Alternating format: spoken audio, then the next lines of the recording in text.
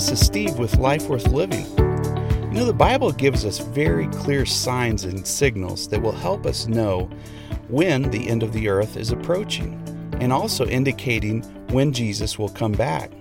Jesus said that when you see a lot of deception, this would be a sign of the end times. Well, we see loads of deception, lies, misinformation in the news and from politicians. Other signs include people who claim to be a prophet of God, but instead of leading people closer to God, they lead people away from God. Other signs include wars and natural disasters. While it is important to know what these signs are, more importantly, we need to know how to react to these signs. Do we cower in fear? Do we run away and hide? Do we give up on Jesus when persecution hurts us? When you study Matthew 24, Jesus provides us with the signs and signals of His return. But He also shows us what we need to do and how we need to react when we see these signs taking place. Jesus tells us that when we see these signals, to not let our hearts be troubled. Don't let worry and fear overtake you. He tells us to stand firm and never ever give up. He tells us to rely exclusively on His Word during these times. So listen in, but I really want you to be encouraged because Jesus is coming back soon.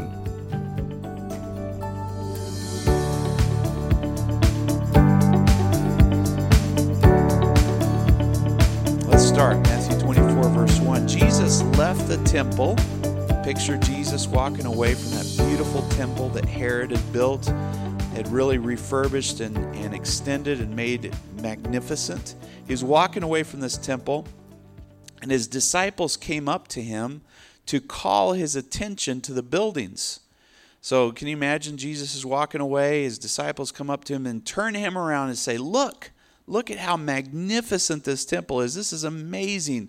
The temple court and all the kind of auxiliary buildings that are around it. And Jesus asks them, and He says, do you see all of these things? And I'm sure the disciples said, yeah, we're the ones bringing it to your attention.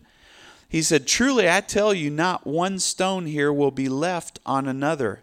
Every one will be thrown down.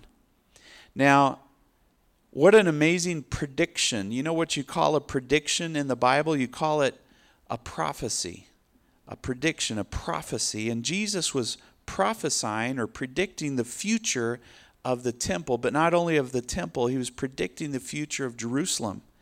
Because just about 35 years later, His prophecy came true. The Word of God always comes true.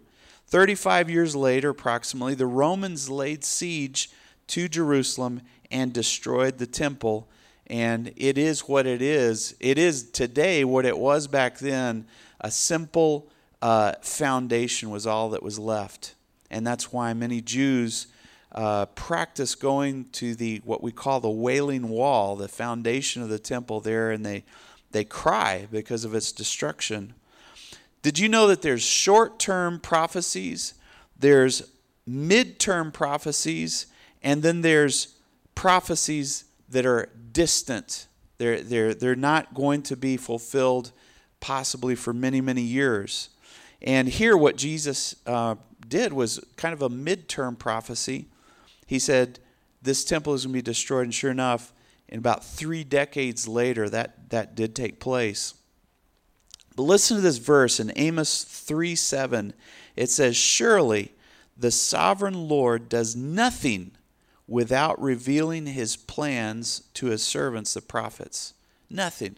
God does nothing before first revealing it to someone that He trusts in.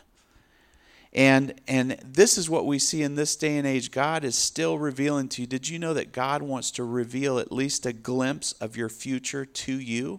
He wants to reveal a glimpse of your future to you so that you'll know what your purpose is in life, what He's going to do through you and in you in life. And so what we're going to do is we're going to look today at the signs. See, Jesus, through this chapter, gave several signs or signals of what the end of the world was going to be like. And then not only that, He told us what we could do about it. the signs of the end of the world and what we can do as we begin to see those signs appear. Many of them we're already seeing.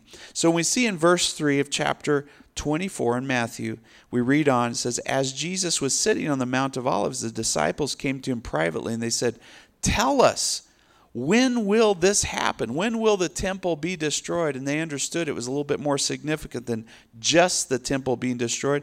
What will be the sign of your coming and of the end of the age? What will be the signs?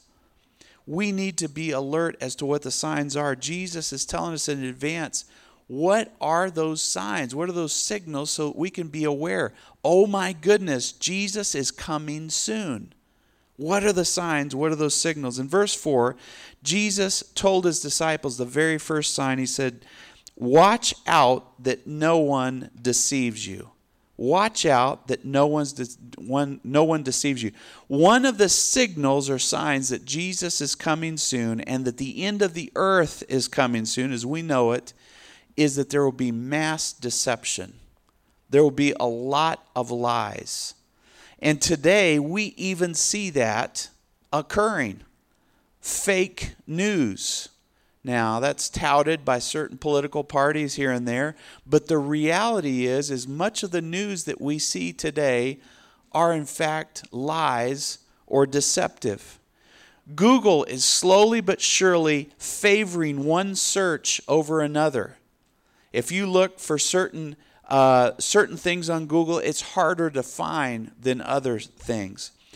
Social media bots are pumping out biased news, even from other countries, into America, into the U.S., and we see politicians openly lying. Deception is a sign of the times. In John 8:44, Jesus refers to the devil and he says, the devil is a liar, essentially. He says he was a murderer from the beginning and has nothing to do with the truth. So if somebody's lying, they've been encouraged to do so by the devil himself, because there is no truth in him, goes on John 8:44. When he lies, he speaks out of his own character, for he is a liar and the father of lies. What is a sign of Jesus coming soon? Lies, deception, false information. You know, there's a great example of this. There's a social deception in the United States that's very prevalent. And it's this. Here's the deception. It's good for you to be dependent on others. That's the deception that we see every day, all day long, and it's encouraged by our government. You need to be dependent on someone. That's the deception. The truth is, God doesn't want you to have to be dependent on anybody but on Him. God wants you to be dependent. He wants you to be self-sufficient through your dependence on God. That's the truth that obliterates the lie. Galatians 6:5 says, for each one of us should carry our own load. God wants you to be able to cope with many of your own problems, with many of your own challenges. He wants you to carry your own load. Now, it does say in Galatians 6:2, just a couple of verses above this, it says, carry each other's burdens. But how can I carry someone else's burdens if they're not carrying their own load? You see, God wants you to be self-sufficient, and when life gets too hard, that's where the church comes in and says, here, let me help you out. But you still have to carry your own load. God wants you to be self-sufficient. That's why in 1 Thessalonians 4:11 it says, make it your ambition to lead a quiet life. You should mind your own business. What does that mean, to mind your own business? That means take care of your own needs to the best of your ability. The government should never have to subsidize our living until maybe we get into our older years. God wants us to be self-sufficient, to carry our own load, to mind our own business. And then 1 Thessalonians 4:11 goes on, it says, to work with your own hands just as we told you. See, the deception is you need help. The truth is God is your help. Now go out and make it happen. And that's why the Bible says, I can do all things through Christ who gives me strength. It says, I can do all things. God wants us to be self-sufficient. So there's an example of social deception at work that's so prevalent in our society, in the American society. So many of us looking to be disabled so we can collect a check, when God's saying, you're not disabled. You can get up and you can go make it happen. You can work hard with your own hands. You're not disabled. Don't listen to people telling you you're disabled. Now, clearly there's some who are totally disabled and they deserve that level of support. But most Americans are not disabled and shouldn't be looking for disability. But here's the ultimate deception. In Isaiah 5:20, it says, woe to those who call evil good and call good evil. What a tragedy. That's the ultimate deception. And I want to ask you a question that I'm not going to answer. I want you to answer it for yourself, and it's this. What things in our country are we calling good that are actually evil? Think in your mind, at least come up with a thing or two. And if you're writing notes, write down, what is it in this country that this country calls good that you and we know it's evil? That deception needs to be peeled back and the truth needs to shine through.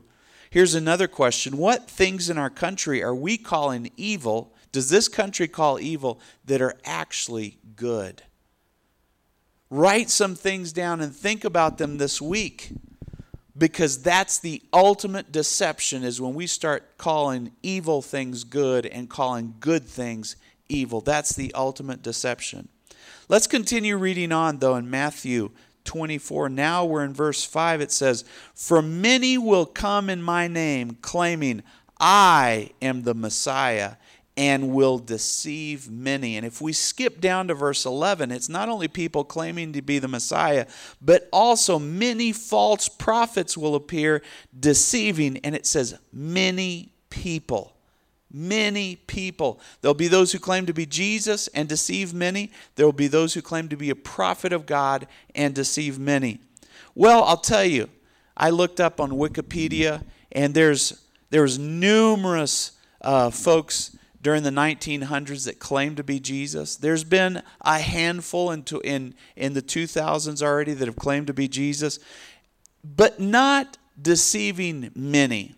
They didn't have a wide, broad group of people, like millions of people following them, but what has deceived many has been false prophets. And I'll call them out: Muhammad, Joseph Smith, specifically deceiving millions of people. But what this verse tells us is, look, be careful. There's going to be people who actually claim to be Jesus and deceive many. This is going to be a sign that the end of the world is coming and that Jesus is coming back very, very soon. All right, well, let's read on in verse 6. Here's another sign that Jesus is coming soon, that this world is going to end as we know it. You will hear of wars and rumors of wars. But you know what I like the rest of this verse? It says, but see to it that you are not alarmed. This verse is saying, you see to it that you are not alarmed. You know what your biggest enemy is? It's fear. Your biggest enemy is not sickness that you or your loved one has. It's not the fact that you don't have enough money in the bank. That's not your enemy. It's not that you're at odds with your spouse. Fear is your biggest enemy. And you need to start confronting your fear and saying, I'm not going to be fearful at all. With God's help, I resist fear. It says, you see it that you do not be alarmed. So remember what we're talking about here. Not only the signs of the end of the world, but what do you do about it? And here's the first thing that you do about it. You see to it that you're not alarmed. In 2 Chronicles, we've read the scripture before. 2 Chronicles 20 verse 3. Jehoshaphat had all these armies coming against Jerusalem. And here's what this verse says. He said, alarmed, Jehoshaphat resolved to inquire of the Lord. What do you do when you begin to be fearful and alarmed? you inquire of the Lord. You see to it that you are not alarmed. In John 14:1 it says, do not let your hearts be troubled. Do not let them be troubled. Do not allow alarm and fear and worry and panic to take over in your life. You resist that fear. You resist that alarm. And you resolve to inquire of the Lord. It says there in John 14:1, I didn't finish that verse quite yet. It says, you believe in God, believe also in me. There's some people, as I've mentioned, they believe in President Trump. They might believe in Biden. You know what? We believe in Jesus. That's a lot stronger thing to believe in and to hold fast into. And so what do? How do you chase out alarm and fear out of your life? This is a lesson I have learned. I practiced it on Thursdays. I was going through a little thing for myself. I could have been a little bit alarmed, but you know what I resolved to do? Philippians 4:4. Rejoice in the Lord always, and again I say rejoice. What do you do when you start seeing the sign of the times? You see the end of the world approach, and you see that Jesus is coming back soon. You rejoice so that you won't be alarmed. Rejoice in the Lord always. Again I say rejoice. But this scripture here in Matthew 24, as we read on, it says, such things must happen. What? Rumors of war. Wars must happen. These things must happen, but the end is still to come. What is this verse saying? This is saying, you aren't in the end times. You're coming up towards the end times. These things must happen, but the end is still to come. The end isn't here yet. And many people do this. You get into prophecy, you start reading Revelations or Daniel, or you read this chapter here in Matthew and you say, oh, it's the end of the world. No, it's not. The end of the world is not here yet. We have many things yet to accomplish. We have many people to reach yet for Jesus. We have many good works to accomplish and purposes to fulfill for Jesus. It says, nation will rise up against nation. I'm in verse 7 now of Matthew 24. Nation will rise up against nation, and kingdom will rise up against kingdom. There will be famines, and there will be earthquakes in various places. But these are just signs of the end of the time. Look at this, famines and earthquakes. Call it natural disasters. These hurricanes that are pounding the Gulf. It used to be every couple of years, every third year. Now it seems like every year they're getting pounded. Florida, the East Coast, natural disasters. There's been famines and recent famines and even ongoing famines in Somalia and Sudan and Nigeria. Almost 30 million people affected by this ongoing famine, especially in, I believe it's in West Africa. Earthquakes, most notably earthquakes in Haiti and China, Chile, Indonesia, California. Earthquakes, a sign of the times. I'll never forget sitting in my bedroom and feeling a shake. I felt it. And this was just like 6 months ago. A shake. I saw a little hanging plant kind of move, and I thought, what was that? And then we heard on the news that there was a tremor in El Paso. These are signs of natural disasters or sign of the times. But you know what natural disasters do? They make you put your eyes on God, because natural disasters are bigger than what science can resolve, bigger than what the government can resolve. They're bigger than what any group of humans could ever take care of. Only God can save us in a natural disaster. And so it takes our eyes off of all the things that we rely on, and we call out to God. Almighty God, help me, because you see how huge nature can be and how harmful and impactful it can be. That's why we look at Psalms 46. Man, this has been my chapter this week. Psalms 46. God is our refuge and strength, an ever-present help in trouble. God is ever-present and helpful to us in trouble. Therefore, we will not fear. Though the earth give way, look at this natural disaster. The earth give way and the mountains fall into the heart of the sea. Though its waters roar and foam and the mountains quake with their surging. God is our refuge. God is our strength. What do you do as you see the end of the times? You say, God is my refuge. God is my strength. I am unshakable in him. Look at this. I love this verse in Psalms 37, verse 19. It says, in times of disaster, you will not wither. In times of COVID, you will not wither. In days specifically of famine, you will enjoy plenty. If there's ever a famine that comes to the United States, let me tell you what, we who are in Christ, we will have plenty according to the Bible. Isn't that awesome? And that's not only a famine of food, there can be a famine of anything. You know, in times of famine, God's servants will enjoy plenty. Isn't that encouraging?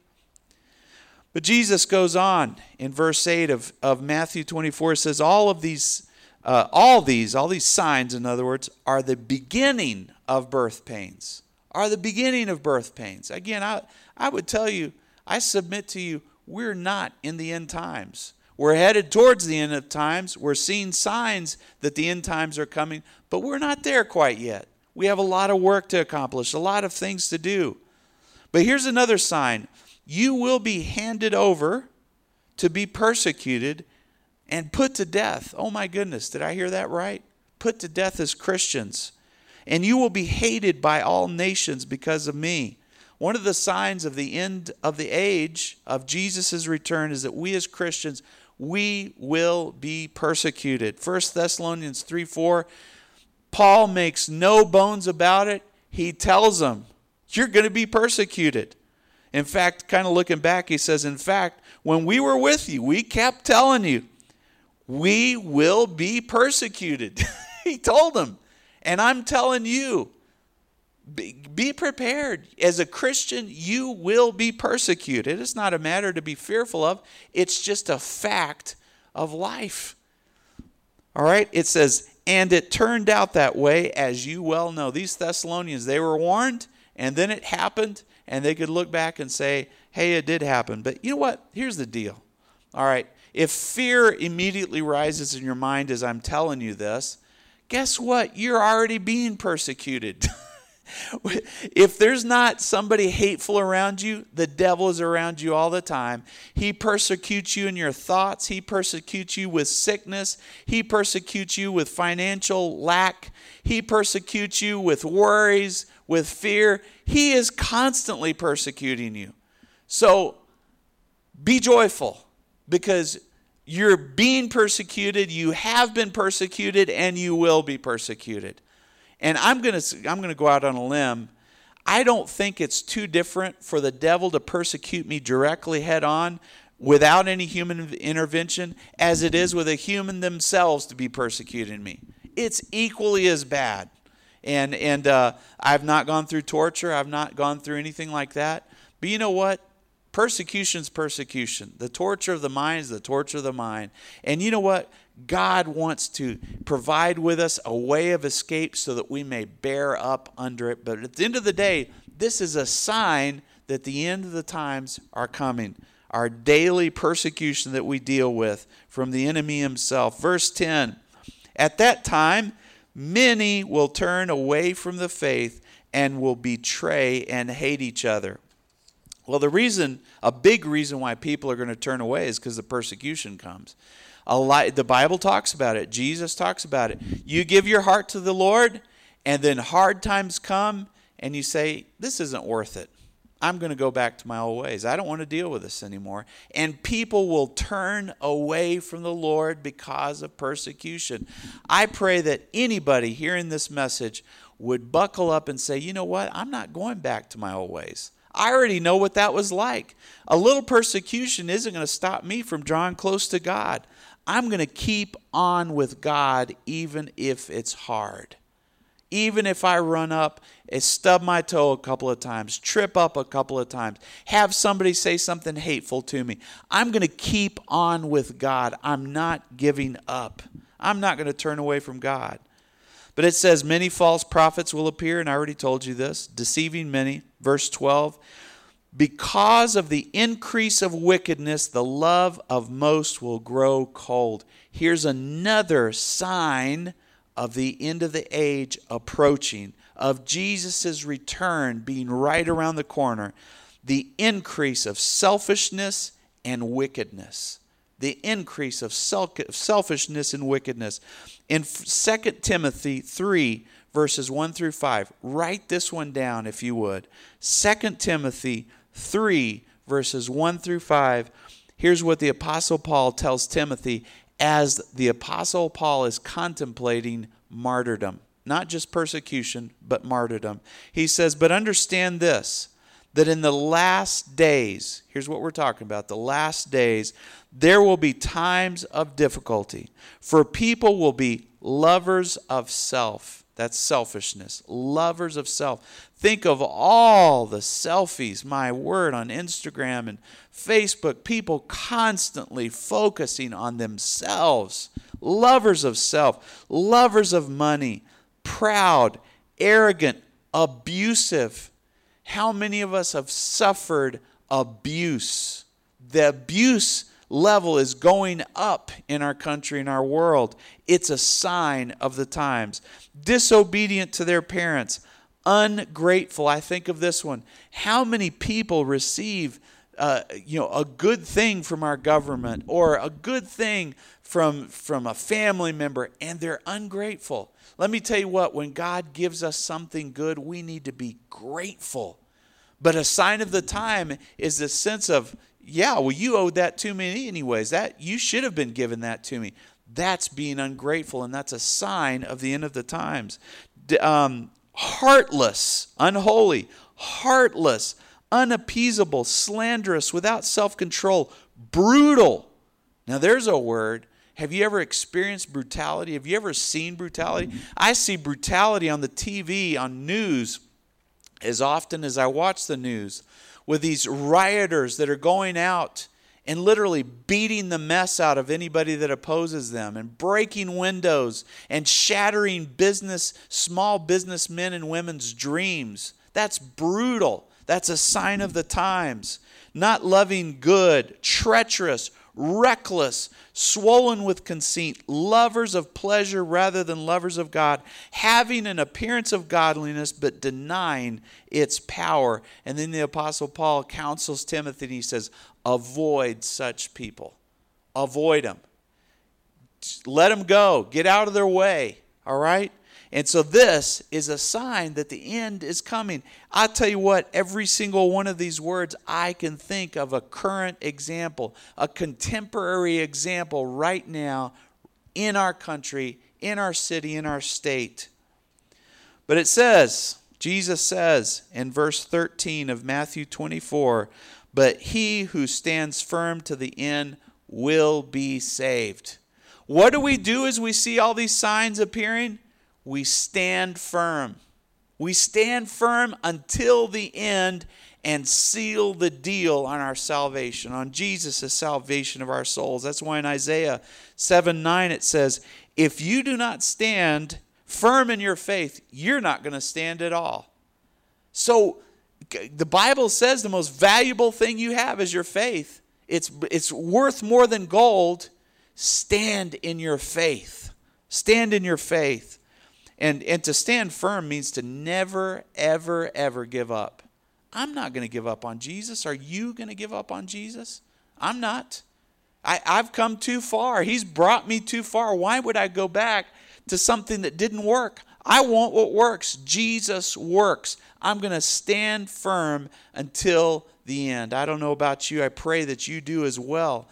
The disciples, they were with Jesus, and Jesus said something. I'll let you read it for yourself in John 6. He said something, and all the crowds left Jesus. Can you imagine have thousands of people, you say one thing that doesn't settle with them right, and they all leave you? Put it in today's terms, you might have, 10,000 followers on Instagram. You say one thing about Jesus and everybody dumps you and you don't have any following anymore. That's close to what probably Jesus felt like. But you know what?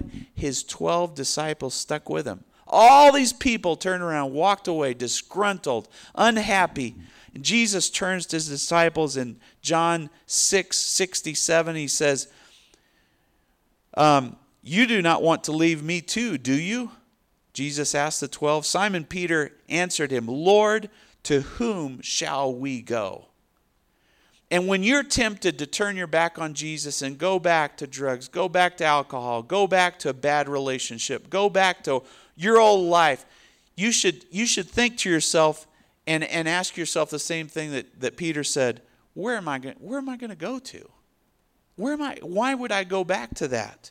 He said, you have the words of eternal life. You have the words of eternal life. So stand firm. Hold on to your faith in Jesus. Don't let go. Don't let some little dumb doubt or some big fear keep you from moving closer to God. Stand firm as you see these signs occurring and taking place. Verse 14 of Matthew 24, this gospel, Jesus says, this gospel of the kingdom will be preached in the whole world as a testimony to all nations. Those are big words. The whole world, all nations. What is a sign that Jesus is coming back soon? When every nation has heard about him. When the whole world has had the gospel preached to him. You know how close we are to that? We have reached almost every tongue, every kindred, every nation. There's probably some tribes out there, some remote corners of the world that haven't heard about Jesus. But let me tell you what, the gospel is moving forward. And we want it to move forward fast for two reasons. One, we want to reach this world for Jesus. Two, we want Jesus to come back. So let's accelerate the gospel so that Jesus comes back all the quicker, all the faster. Because then Jesus says, when all of this has happened, the gospel has been preached to the whole world, and then the end will come. And then the end will come. Okay, Jesus, come back quickly. Let's pray. Jesus, come back soon. Come back soon. But Jesus, don't come back too soon so that we leave those who don't know you within their ignorance. Lord, let us reach the lost for you. That's how we should be praying. So I'm going to read through just these last paragraphs of this chapter in verse 15 of Matthew 24. So when you see standing in the holy place. Now it's talking about the end times. This is what the end times are going to look like. All right. And you can be sure that we're not there yet. When you hear this description, you're going to say, yeah, we're not in the end times. This is what the end times look like. When you see standing in the holy place the abomination that causes desolation, spoken of through the prophet Daniel, let the reader understand. And let those who are in Judea flee to the mountains. I'm going to pause there really quick. What is this abomination that causes desolation? You know what? I'm not going to tell you. Look it up in Daniel. Look it up in Daniel. And you'll begin to see that something horrible happens apparently in the temple of Israel. Well, right now in Jerusalem, right now there is no temple. It leads you to believe, to think, and there's other scriptures that seems to indicate that that temple is going to be rebuilt again. Sacrifices will be offered once again, but somebody comes in that temple and desecrates it by sacrificing something that's detestable to the Jewish nation. There's all kinds of interpretations, but that's my leaning. All right? So it goes on, it says, when this happens, let no one that's on the housetops go down and take anything out of the house. Let no one go back to the field to get his cloak. How dreadful it will be in those days for the pregnant woman and the nursing mothers. Pray that your flight will not take place in winter on the Sabbath, for there will be great distress, unequaled from the beginning of the world until now, never to be equaled again. What? Greater than World War II and the Holocaust? Greater than 50 million people in Russia who lost their lives for their faith and for dissenting against the government? Worse than that? Worse than Noah when the flood came and wiped out the face of the world? Worse than that? Yes. Worse than all of those things. It says, worse than unequal from the beginning of the world and never to be equaled again. This is going to be big time distress, something we could probably not even conceive of, a horrible time. In those days, if those days, had not been cut short, no one would survive. That's how bad this time is going to be. But for the sake of the elect, those days will be shortened. Praise God. God's already looking in advance for his people and saying, you know what? I'm going to cut this short because it's going to be bad. I love them. I'm going to take care of them. You know what? God already does this for you. He goes ahead and says, your sickness is more than you're going to bear. I'm going to heal you. He cuts short the days of your distress. You don't have enough money. You're in the poorhouse. I'm going to cut short those days for you, and I'm going to provide for you. Your misery, your depression, I'm going to cut those days short for you, and I'm going to put a new mind in you and give you peace and comfort and love. God already does this. He cuts short the days of distress that we experience. At that time, anyone who says to you, look, here's the Messiah, or there he is, don't believe it. There's going to be people before the end times who are claiming to be the Messiah, but during the end times, there will also be those who claim to be him. But look at this. There'll be false messiahs, false prophets that appear, performing great signs and wonders to deceive, if possible, even the elect. These people are going to have miraculous powers. That is not the sign necessarily of a good Christian. Just because you can pray for somebody and see them healed does not necessarily mean that person is a person of character or even following the Lord Jesus Christ the way that they should. Don't be deceived simply by signs and wonders. You stick with what the Word of God says and what the Holy Spirit is speaking into your heart. Then Jesus says this in verse 25. Still in Matthew 24, it says, see, I have told you ahead of time. I've told you. I've warned you. I've put it in writing. The Bible has been sent out to the four winds. Here it is. This is what it looks like. This is what it looks like beforehand, and this is what the end times themselves look like.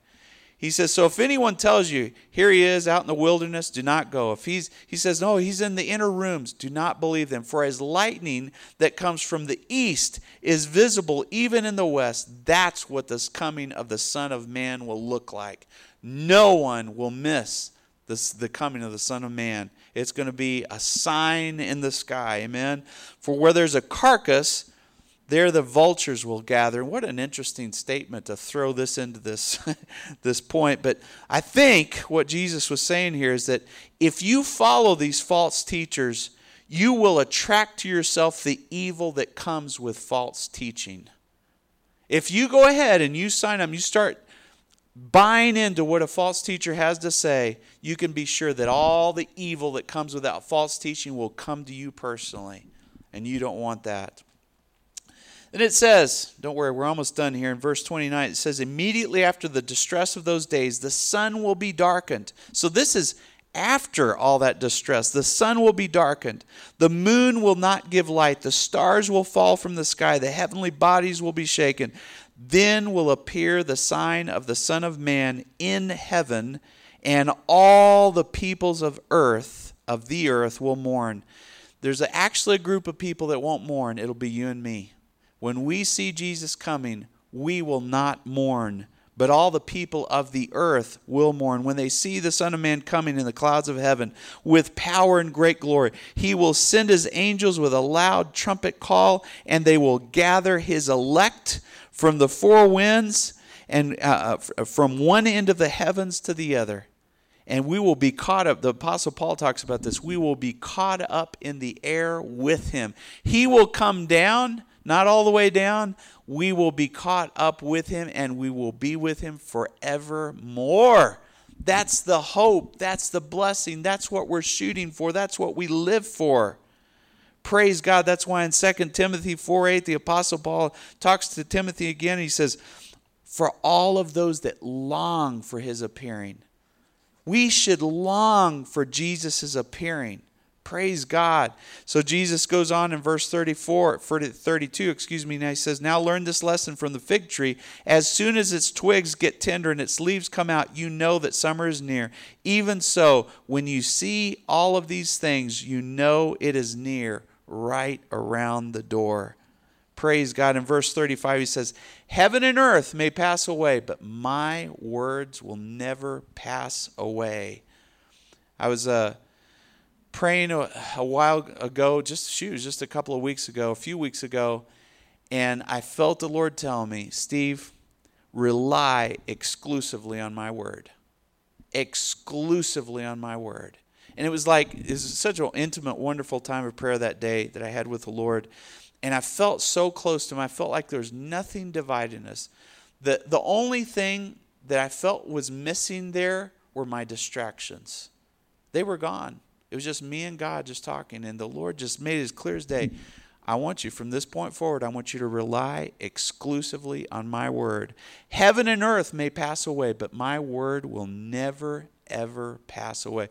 What do we do as we see these signs coming? Oh, my word, this earthquake, this war, persecution, what's going on here? I rely exclusively on the word of God and nothing else. Just the word of God. I'm not going to read through the rest of these verses because we're running a little bit long, but I will say in verse 42 of Matthew 24, Jesus says, therefore keep watch, because you do not know the day your Lord will come. We know as we see these signs coming that it's coming nearer and nearer, but we don't know the day. We don't know the hour. These people that say, Jesus is coming back in 2025. Or he's coming back in 2050. No, you don't know. You haven't been reading your Bible if you make that kind of a prediction. You don't know the day. He says, but keep watch. What do we do as we see all these signs? Keep watch. Do what Ephesians 6:18 says. Pray in the Spirit on all occasions. All kinds of prayers and requests. With this in mind, be alert. And always keep on praying for all of the Lord's people. In verse 44 of Matthew 24, now I'm kind of rushing through this, but he says, you also must be ready, because the Son of Man will come at an hour when you do not expect him. Be ready. Be prepared. Next Sunday, I'm going to be talking about 3 questions you will have to answer after you die.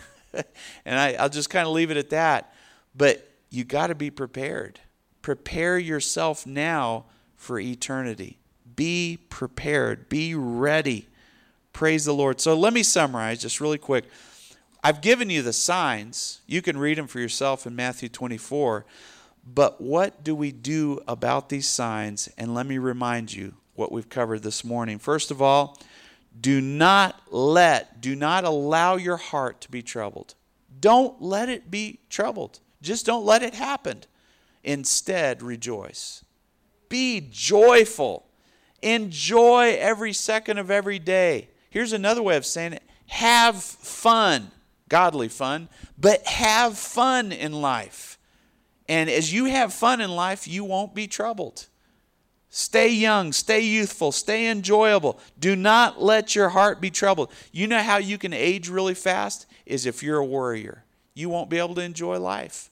But God wants you to enjoy life. The Bible says, I've given you everything for your enjoyment. Enjoy these few years that you have with your children, your family, or with your spouse, or with the health that you have, or with the ability to work. Enjoy life. Here's what else you can do as you see these signs coming. Never give up and stand firm. Never give up. Don't ever slide back into your old life, your old habits, your old devices, the things that you hang on to and used to trust in. Let go of those things. Never give up on Jesus. Here's the next thing.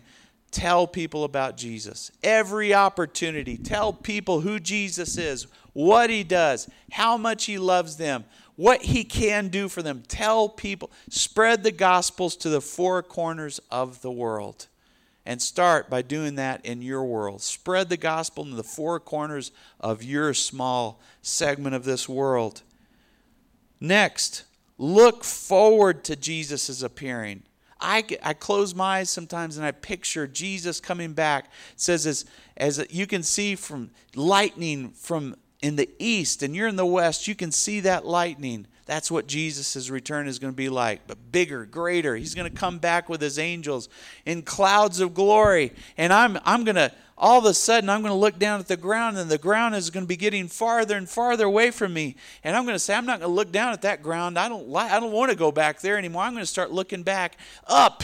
And as I grow closer, I'm getting closer and closer to that glory of clouds and Jesus reaching his hand down towards me, and I'm going to be accepted right up into his glory forever. And the Bible says, I will dwell in his house forever, worshiping forever. Praise God.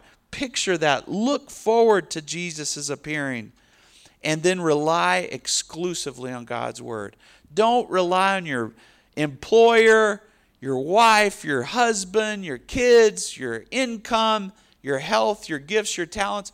Rely exclusively on the Word of God. Memorize it. Meditate on it. Listen to it. Watch it in action. And then lastly, stay spiritually alert. Stay awake. Don't fall asleep. Don't get lazy. Don't get apathetic. Don't not focus on God. Focus on God. Stay spiritually alert. Praise God. Well, let's pray. Heavenly Father, we thank you, God, because you don't sugarcoat things for us.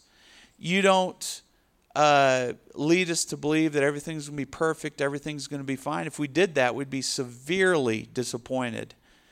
But Lord God, the realities you've told us, these things are going to happen, and they must happen before Jesus' return.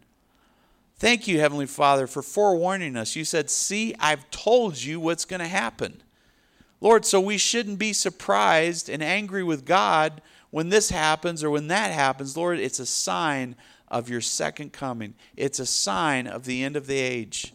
But thank you, God, also for not only telling us about this, but also telling us what we can do while we see these things coming and happening. Lord, to rejoice, oh God, to stay spiritually alert, Lord Jesus. To do these things that you encourage us to do, to rely exclusively on your word, oh God. Thank you, God, that you haven't left us orphans, Lord. You sent your Holy Spirit telling us, I will be with you in trouble. I will deliver you and honor you with long life. I will satisfy you, and I will show you my salvation. Thank you, Heavenly Father. Lord, we're not alone. We're not empty either. Lord, you live inside of us. If, in fact, we've opened our hearts to you, Jesus, and invited you in. Lord, so I pray for every person, Lord, who might be looking at the current events of our world and saying, oh my word, what's going on? Lord, what's going on is we're getting closer and closer to the day of Jesus Christ, to the day when his kingdom is established, Lord, forever. You'll wipe away every tear from our eye. Lord, you'll heal every disease. Lord, you'll give us, you've already given us eternal life, but we'll enter into eternal life forever with you. Thank you, Jesus. Lord, for that person who's listening, Lord, that wants to double check their salvation. Lord, we say, yes, God, save me right now. Take hold of my hand. Save me, my God. Lord, the word says, whoever calls on the name of the Lord will be saved. For that person right now who's listening and needs God's salvation, God's rescue, maybe they're sick, maybe they're alone, God, maybe they're broke. Lord, here's what we do. We call on the name of Jesus. Say, Jesus, help me. Jesus, rescue me. Jesus, provide for me. Jesus, heal me. Jesus, save me. And you will save us, Lord God. You'll say, I experienced it this week. I cried out for salvation, and you saved me, Lord God. You rescued me for the 1000th time, Lord God. We worship you. We bless you, Lord God. So, Lord God, take us, use us, bless us, I pray. And I thank you, Heavenly Father, for it. In your name I ask it. Amen.